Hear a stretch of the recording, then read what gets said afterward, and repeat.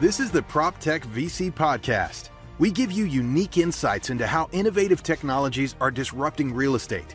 We interview top entrepreneurs, investors, and knowledgeable experts to share the inside scoop in this fast-moving industry. It's hosted by leading PropTech VC, Zain Jaffer. Let's dive into today's content. On today's PropTech VC show, we have Krickett Alexander, a partner at Onward Property Management. And I'm very excited to bring Krickett on this show because Krickett represents to me what the future of property management looks like, or property management firms. Many founders know when you're trying to grow your business, you need to find those early adopters, and it's notoriously difficult in a field like real estate. Krickett represents one of those property managers who loves trying out new technology and actually manages some of my own portfolio. Krickett, welcome to the show. Thank you, Zain. What a great introduction. I'm glad to be here. Great to have you. So walk us through your background. How did you end up in property management, and sort of give us a very quick summary of your path to where you are now? Sure. So my first property management job was actually in Thousand Oaks, California, at the young age of 19. I moved out to California to chase some other dreams, and life had kind of a different course for me to take. But I had started at this particular apartment complex really just to answer phones. So phones being that, age-old problem, never enough people and time in the day to answer phones. That very same day, they said, hey, can you go show an apartment? And they gave me the golf cart keys and a site map to this 500-unit complex, and I leased my first apartment that day. So that was really my introduction into property management. I then, I became a mother at 20, and so my life kind of took a little bit of a different turn, and I started working more for corporations, and which was a great, really kind of foundation to where I am today as an entrepreneur and a business owner, because I was able to really get into some organizations and virtually work in every single role that is available to a person. And so fast forward to 2010, I started working for a local property management company, and they were about 450 units, single family units. They had probably 3 people in the office, plus the owners and a few people outside, and were really arguably very archaic still, believe it or not, in 2010. So there was one computer in that office, so essentially one bookkeeper doing all of the work. They were still handwriting leases. We were still using whiteboards, and so I had just really the privilege and opportunity to get my hands dirty, if you will, and start growing and developing that organization. I served there for 10 years and vacated my post as CEO in August of 2020. And so at the point in which I vacated, I definitely feel that as a company, we were so much more technologically advanced than we were when I joined the team, right? And really, fortunately for us, even ahead of kind of the ushering in of technology post-COVID, right? COVID kind of pushed everybody into having to find new solutions. Well, fortunately for us, we were kind of already ahead of the game. And so, I left the organization in August of 2020 and was really thinking I was going to take a long sabbatical from property management. And I had a client who said, hey, man, I really want you to manage my portfolio. It's a very distressed portfolio, knew it well. So opened up one of my property management companies in December of 2020 with 850 doors on day one, and then recently partnered with my business partner, and we opened up Onward. And so that's really my property management journey to this point. Wow. So sometimes it feels like you were born to do this. It's kind of like I've attempted to leave Lubbock and move to different parts of the United States. And I would say my roots are firmly planted here. I can't seem to, not make this my hometown. And it's similar to property management. I've attempted to leave, and it's in my blood. So I guess I'm here for the long haul. You get a lot of clients, mainly owners and investors, who come to you because they're frustrated working with other firms. What are some of the reasons people come to you, and what do you see other firms do wrong? I don't really want to talk disparagingly about any other firms. I think that all of us potentially don't set appropriate expectations. And so, I'm not really looking to sell you, I just really kind of want to shoot straight. I want to tell you like it really is. I'm not going to sell you a bill of goods that I can't cash. And, I think when you're focused on just getting the deal, that expectation and that transparency goes away. And so then when you close the deal and you actually get into the day-to-day grind, you're like, oh, I'm kind of disappointed because what they said doesn't match what they're able to do, right? Because they were just focused on gaining you as a client. So I think that's probably what sets me apart is, man, I know how this thing works. I know I can tell you everything you want to hear, but at the end of the day, when the rubber meets the road, the reality of the situation is, I've got to be able to be honest with you as a client. This is what your asset is.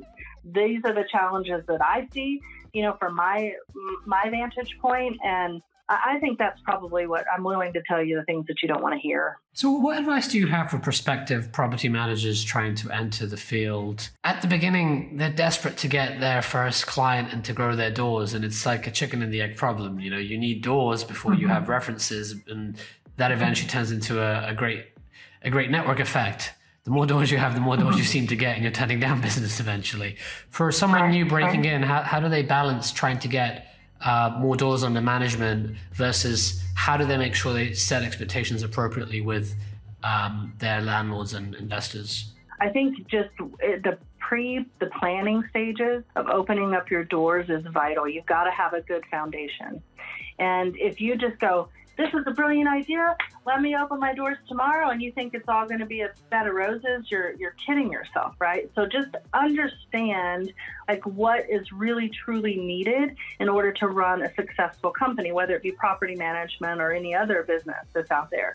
I think really doing your research. So don't be so quick to, open your doors, really. I feel that you need to have a very solid understanding of what technology is available to you so that you can be successful. Because without technology, your leverage points are people, systems, right? And so people, those 3 leverage points are most expensive. They're the most expensive thing that you can acquire to operate a business. And so we need the people. The people are the face of the organization, but your true leverage potential is really in the technology. So make sure that you're out there researching the best property management software. You really need it to make sure that your property management company, software company that you partner with has your best interest in mind, and that they're robust. They're as robust as you need them to be, because when you have to, work across multiple platforms, it kind of sets you up for failure, right? So if you can get something that's like a one-stop shop, so make sure you're investing in the right technology, make sure that, you really know what your plan is, and that you understand that when you enter into property management, there is a difference between managing single-family homes and managing multifamily homes, okay? The leverage potential and the difference between single-family and multifamily is pretty vast. And so know what you're good at and do that. Focus on that. Don't try to, do it all. Get good at your one thing, right? And then when you perfect that, then you can start to expand. But don't try to do it all at once, because they're 2 different animals altogether. A typical route for people into property management is they may have bought 1 or 2 rental properties that they self-manage, and they decide, I'm doing this. I've got a friend who also has a rental and they just bought one. Let me do that too. And before you know it, they start to build up their own network of single-family rentals, and they're managing it.